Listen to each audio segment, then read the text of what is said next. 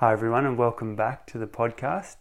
So this episode is a little bit different. It's recorded in 2020 just after Birdie Sky was born, and we were walking around the farm. I had my mic on and we just went for a deep dive through lots of different topics in the areas of sustainable living, regenerative living, the magic of photosynthesis, and so many other concepts. So this one is a good one for driving or walking, or grab a cup of tea, and hope you enjoy it. I'll see you in the episode. So the big question is this: how do we live in more sustainable and regenerative ways? How can we tap into the ancient secrets of living in harmony with the sacred nature of life? How do we embody the interconnected web of life that thrives in abundance within each of us? That is the question, and this podcast will explore the answers. My name is Craig Hubbard, and welcome to Shambhala Living. Hi everyone, welcome to the Shambhala Living podcast. I'm your host, Craig Hubbard, and today we're taking a walk around the farm, and I've got my beautiful little daughter, Birdie Sky, with me. She's currently strapped to my belly, and we're going to go for a little walk around the farm and have a chat.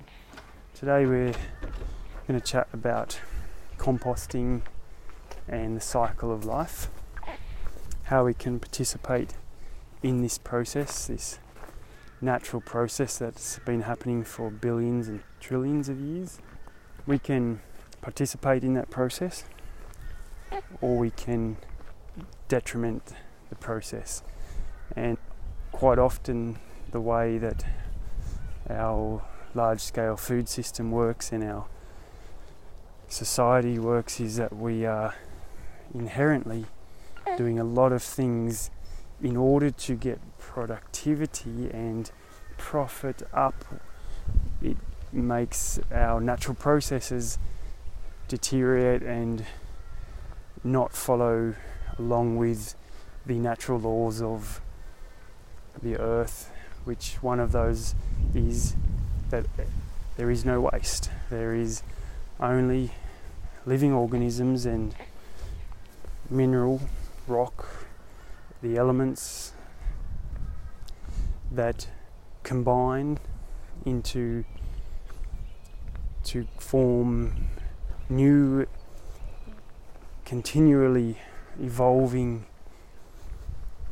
life forms.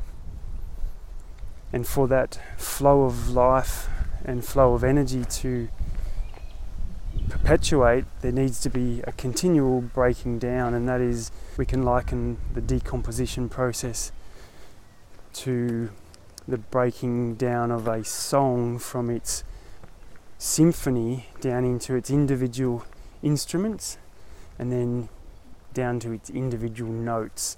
And each of those individual instruments that play an individual note together, when working in harmony with each other, can create a symphony, which is like what happens as an organism. We have individual atoms that work together to create molecules that create elements, the elements of the periodic table, like oxygen, iron, hydrogen, that are made up of these molecules, that then when these molecules blend and come together into some kind of bond, some kind of harmony, like the notes of a song or notes of a instrument, then they can create a song. More of those blended together can create the symphony, which is a word for multiple instruments all playing different songs or sounds into a much larger soundscape that we give this name of a symphony. And I like the metaphor of the symphony and the song as the way of describing the micro, from like that we're talking about here, of the breaking down, and so that we've got the decomposition, the decomposing, and then we have the composition or the composing. And we see that in life, we see that in nature, and we see this continual composing, things growing out of the soil, growing out of the basic materials, the basic raw ingredients of life, creating, composing new plants, new animals, even new species continuously. And that cycle of life flows through for a period of time, like a dance, like a song, and then comes to an end. And that end comes in the form of, in the end of a life form, comes through a process of decomposition, returning back to its basic structure. Just like the symphony, when it's gone, when it's finished, the song is over, when the symphony is over, there's the maybe the hum still in the room, but all those notes that were floating beautifully, harmonizing all around the auditorium, now diminishing, disintegrating, returning back to silence, to nothing. The instruments themselves are no longer resonating. There's no life coming through them, nothing getting played through them. And then a new song, a new sound can come from these raw ingredients of the instrument, or the that allows the life, the flow, and in this case would be the musician that brings energy. It could be strumming of the strings, blowing through the flute, banging on the drum, or singing, brings a whole new form of song and then symphony that can last for a period of time. And those periods of time can be, as in some cycles of life, in the micro life, in the life that is so infinitesimally small that in a teaspoon there can be a billion life forms. In that cycle, the time period could be nanoseconds, maybe seconds, whole life, whole communities born and dying. Then next phase, minutes, maybe hours, and then we're into the insect phase. Some of them are days, weeks, maybe a month. And we're into larger and larger plant life, maybe 3 months, 6 months, maybe up to a year. And we're up to the mammals that then have multiple years, humans that we have. We give our life span this time period, and we can give it like 100 years or 80 years, but it gives us this perspective. And then there's other phases, there's other cycles that count in days, and they count in eons, and in how long it takes for a rock to build up to a hard mass of rock and then decompose back into its original form of silica and sand and iron and all the elements. So there's this constant building up and breaking down. So to me, studying and understanding that there's this cycle of life is fascinating, and I love seeing and understanding the different cycles of life, and it allows us to find a way of fitting in our instrument, our vessel that we have, which is our body, our human life, and how we fit into this grand symphony that we call life, that we also, funnily enough, call the universe. Take the word universe, and when you look at those words, uni means one and verse is like song. So we are an instrument, part of this one song, of this universe. And our time too will come to its natural cycle, and ideally we go back down into the earth where we came from. That we may not think that we came from the soil or from the earth. It's a little bit of a far concept to think that our body came from the soil and the earth, but when you consider that as a baby, we drank milk from our mothers, or even if we were bottle fed with formula, that formulas came from a plant or a source or an animal. The mother's milk was derived from the mama, and the mama then fed. So she drank water from the earth. She ate food that came from maybe a mammal or from the plants, but whether it was a mammal, the mammal got its food from the plants. So ultimately we can trace our entire life cycle back to the food that we eat that originally came from plants.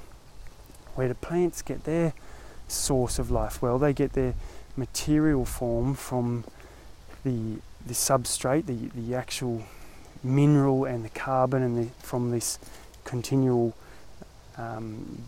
dying and rebirthing process, and from the sunlight. So the sun, the source of life, is beaming and has been beaming for much longer than the earth has been spinning around, and the plants take this sunlight and turn it from this light into chemical energy. So they take it through the process, through their green leaf, through the molecule that's in their leaf called chlorophyll, and through the can only call this magical process through photosynthesis, turn that that sunlight into chlorophyll, or into a liquid substance that then becomes food down through the roots of the plant to feed the plant. Now, how does the plant eat? Well, it actually then sends some of that substance, which is like a sugary substance, so it's turning this sunlight into nectar that then feeds the community of microorganisms that are at the base of the plant, within the garden, within the soil, in the forest floor.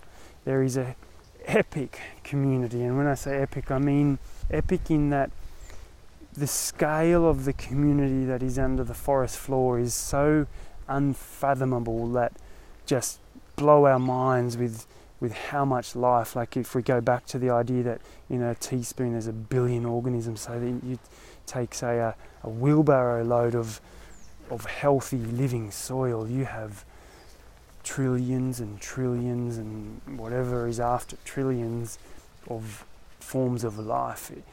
You take a forest and it's just blows our mind. There is more, huge magnitude more microorganisms on this earth than all of the plant life, all of the mammals put together.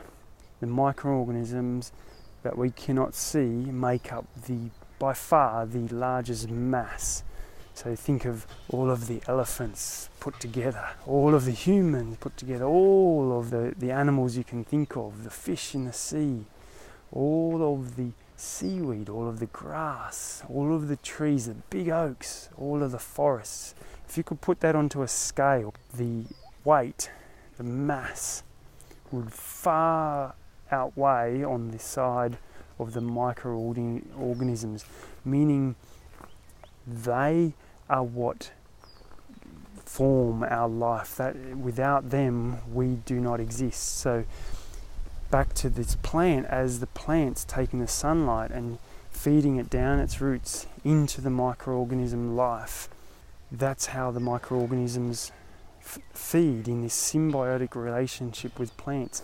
In turn, plants they can't really travel very far. Their roots can travel to a certain distance, but they use the microorganism network in exchange. So there is a receptor in both the plant and the microorganism, that it's an exchange. So there's nectar, or this plant energy that's come from the sun down into the roots every single day, feeding the microorganisms, and the microorganisms are mining the soil. So they take this energy and they use it, they do things. And just like we go and give the milkman or the farmer some money for an apple, they too are in this exchange. There's always an exchange going on. There's this symbiotic relationship. So as the plant needs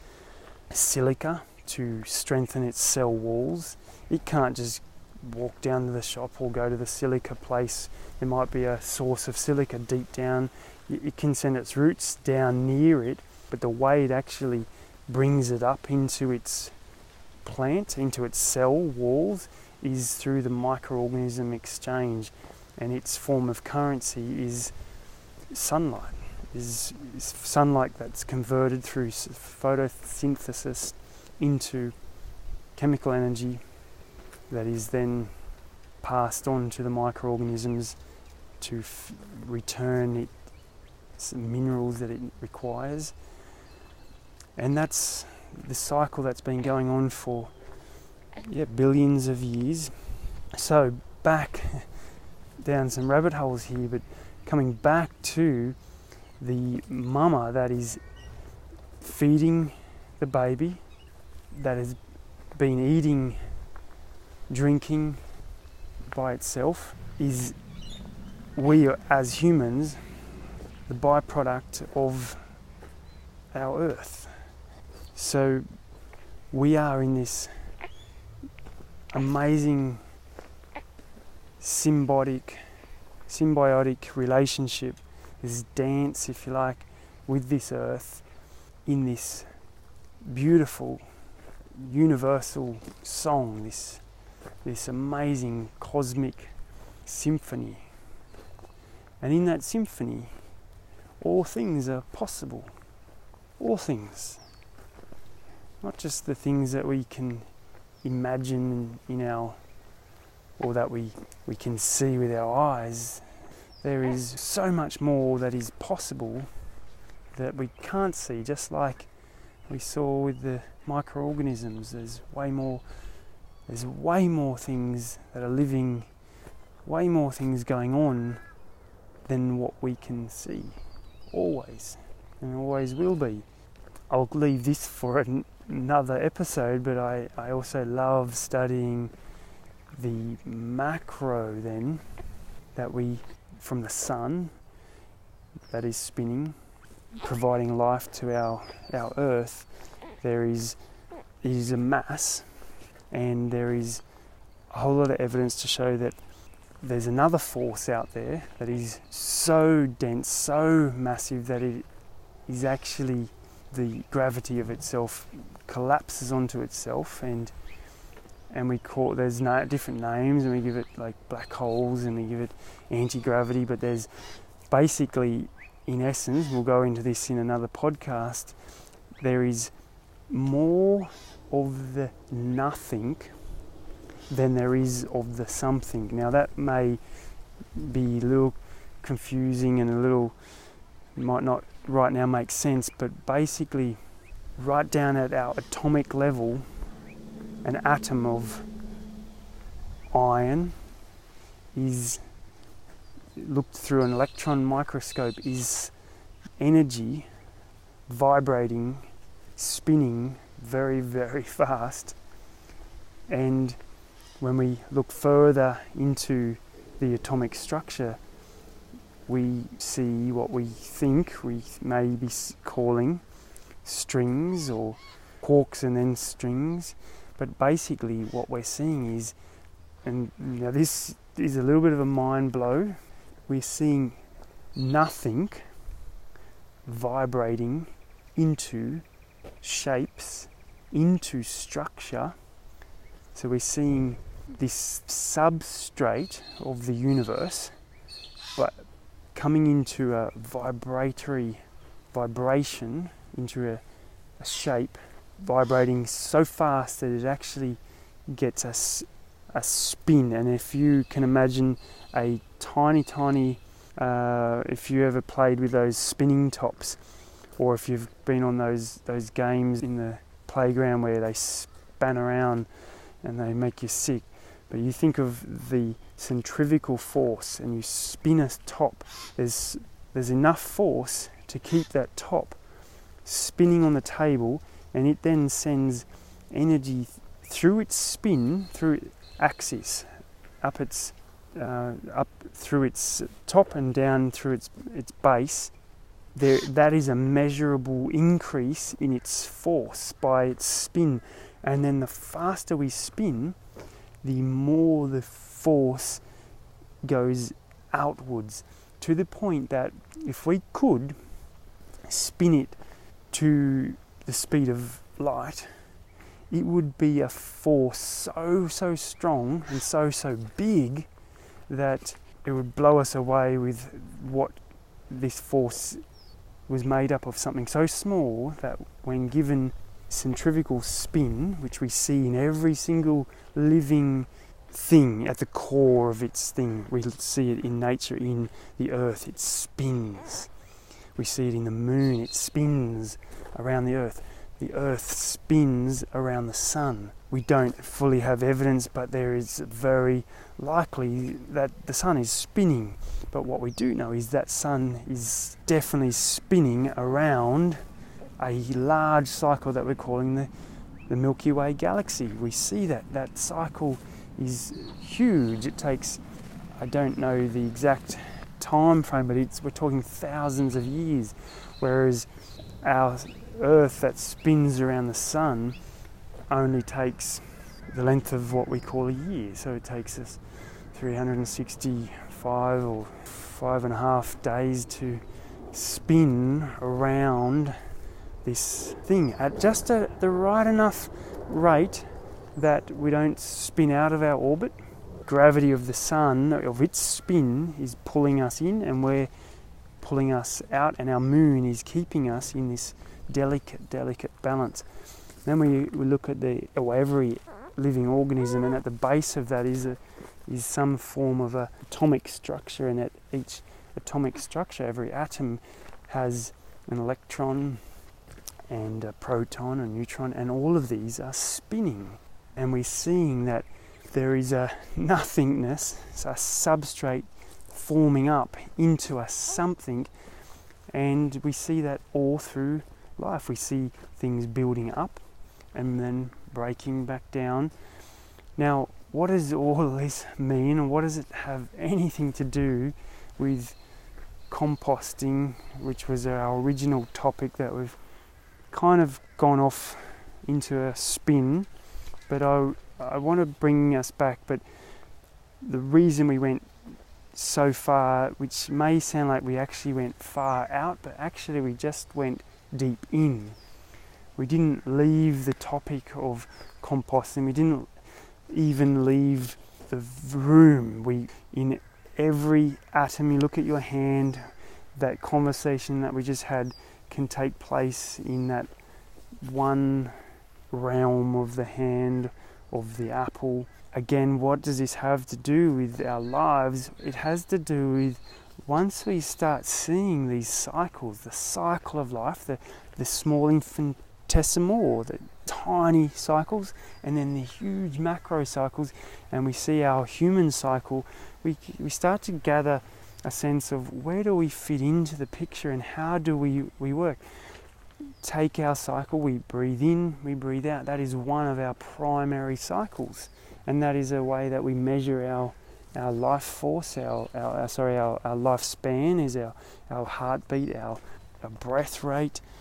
It's what gives us our building up, breaking down. So every time we breathe in, we inhale and we bring energy in, we're building up blood, we're creating energy in our mitochondria of our cells, and then every time we exhale, we're exhaling carbon dioxide and the waste products that we've broken down in every transaction that's happened. So if left alone, nature does its thing. It evolves and perpetuates and radiates. And danger that I'm seeing out there is that sometimes we get so over involved in and I think that it's from us not understanding the simple dynamics of life, the cycles of life, and therefore we do some really dumb things where we take waste that should be returned back into the cycle and we put it somewhere, say in a landfill. We might wrap it in a non-organic, like a plastic coating, or it's just not layered up right. And we've just got in the way of this ancient cycle of life. What does that have an effect? How does it affect you and your future and maybe your children and so forth? Well, it has a massive, massive effect.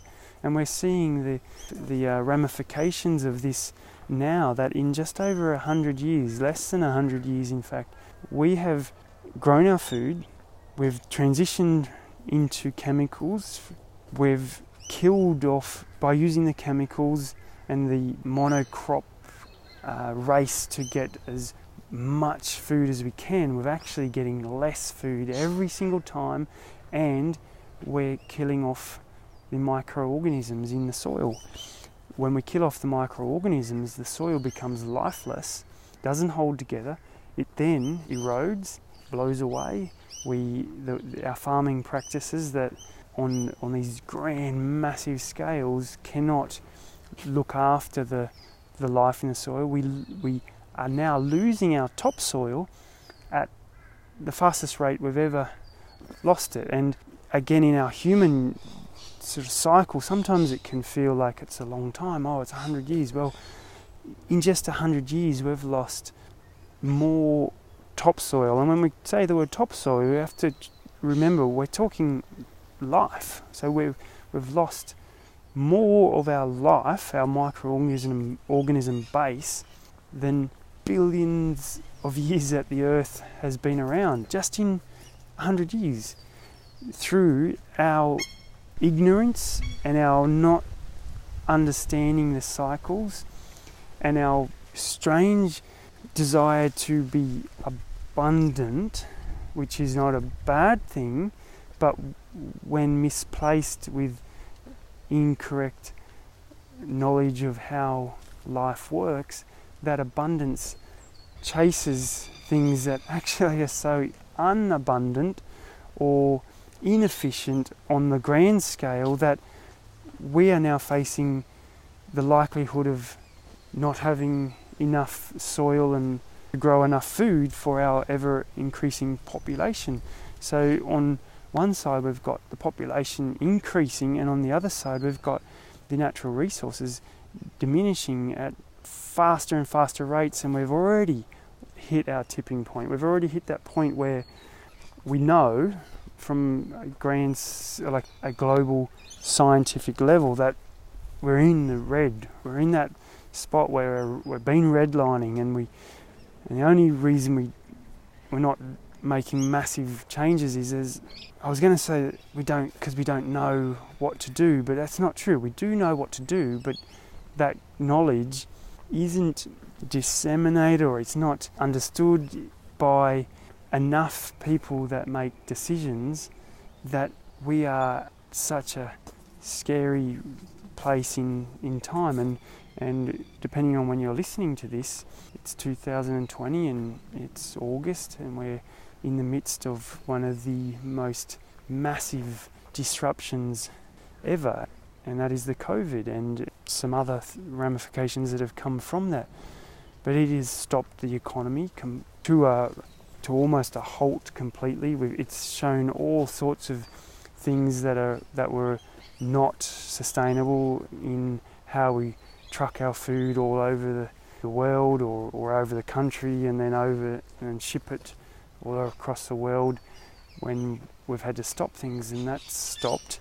We've seen massive food shortages. We've seen more than 1 billion people going without food that did have food, because there's always been a large proportion of our population that hasn't had access to the food, which is a whole nother topic. But in this COVID, how does that come into play here? Well, that is a symptom of an unhealthy organism that we are part of. So we only generally see outbreaks in, say, in a crop. We see an outbreak of something when there's a crop that is a bit sickly, a bit unhealthy. We tend to see bugs come in, and their job is to take it out. They take out the crop. Like, that's life. It's very efficient. So in an unhealthy human with a low immune system, we attract unwanted, unhealthy bacteria and pathogens, and we get sick. We can get sick. When we've got a healthy immune system, when we're in balance, we have a much higher resilience to withstand unwanted bacteria and pathogens. So in this situation, when we look at humanity combined with the earth, which we always should, it's clear that the way that we are interacting with the earth and the biosphere, or the life all connected, we're way out of balance. We're not respecting the cycles of life and the needs of the planet to replenish its systems and sustain a way of life. We're using the resources as fast as we can, which is an alarm bell in itself when we are so desperately using the resources. When we see a weed in nature, there is no natural weeds, but weeds are what we call plants that are in a place that use an unproportionate amount of the natural resources in that space. So we take lantana from one area of the world that was in balance to another area, and we see completely go out of balance, and then we call it a weed. We're seeing that with humans. Now, there is hope. There is something we can do, and I don't believe that it's at the government level. I believe it's at the ground level, the grassroots, the community level, the individual level, and that is firstly to understand the systems that we don't have to understand as deeply as we've covered today, but just to understand that everything that's living needs to be returned back to the earth. So figure out a way of getting it back there, whether you're in an apartment, whether you're on land, whether you're in a house, wherever you are, get that back somehow to the earth. And getting it back to the earth isn't by throwing in the trash heap that lands in the landfill, because it's not breaking down properly and it's just rotting and turning into gases and other toxic kind of transformations that are not healthy. And we're doing that on such a large level that it's really causing some damage. But on the positive thing, we can do some really small things on a daily level that create a tipping point, and we can replenish our systems. The earth is absolutely so wonderfully resilient given a chance. And all we need to do, and we don't need all the people to do this, we just need a small amount of people to continually, daily partake in the cycles of life.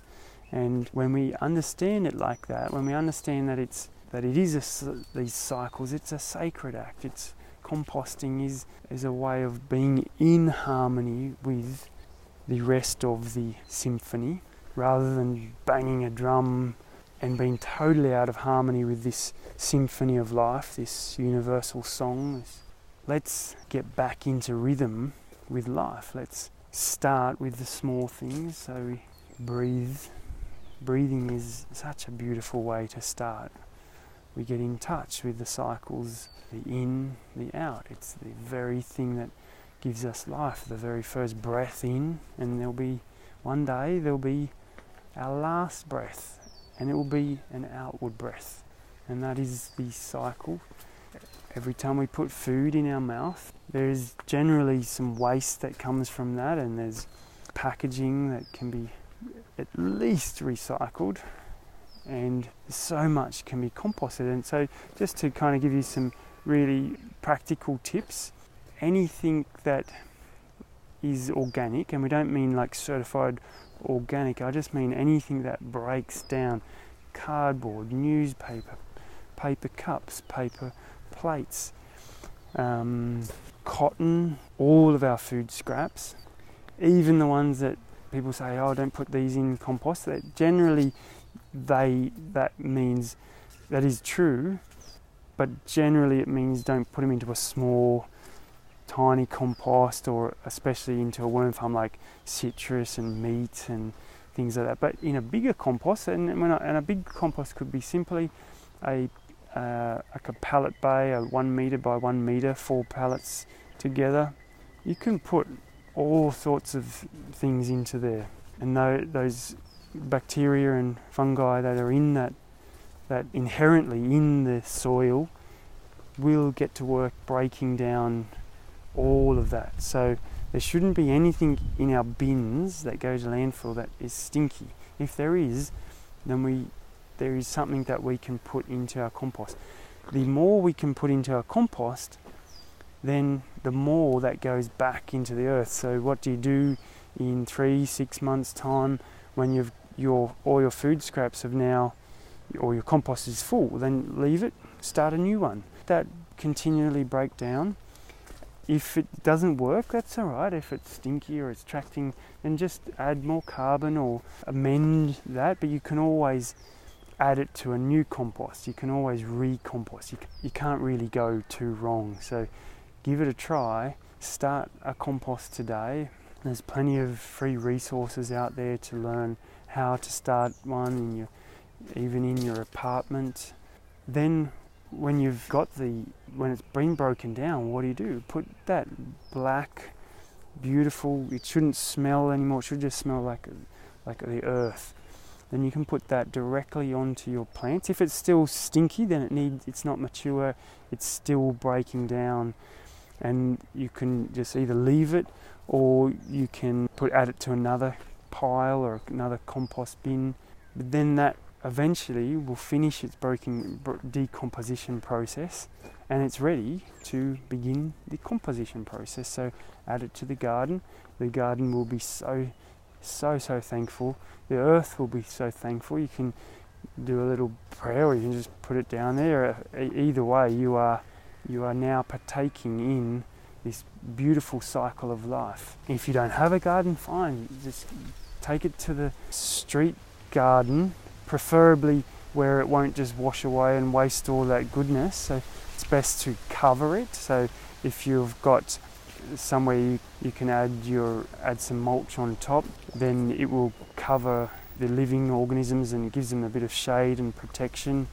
And that's some ways you can compost. So I hope that you've got something out of this episode, and look forward to sharing with you guys on the next episode somewhere on this beautiful cycle of life, some ways that we can better understand the cycles of life and our place within this cycle, and that you can take action to play your part, play your instrument, play in this universal song in harmony.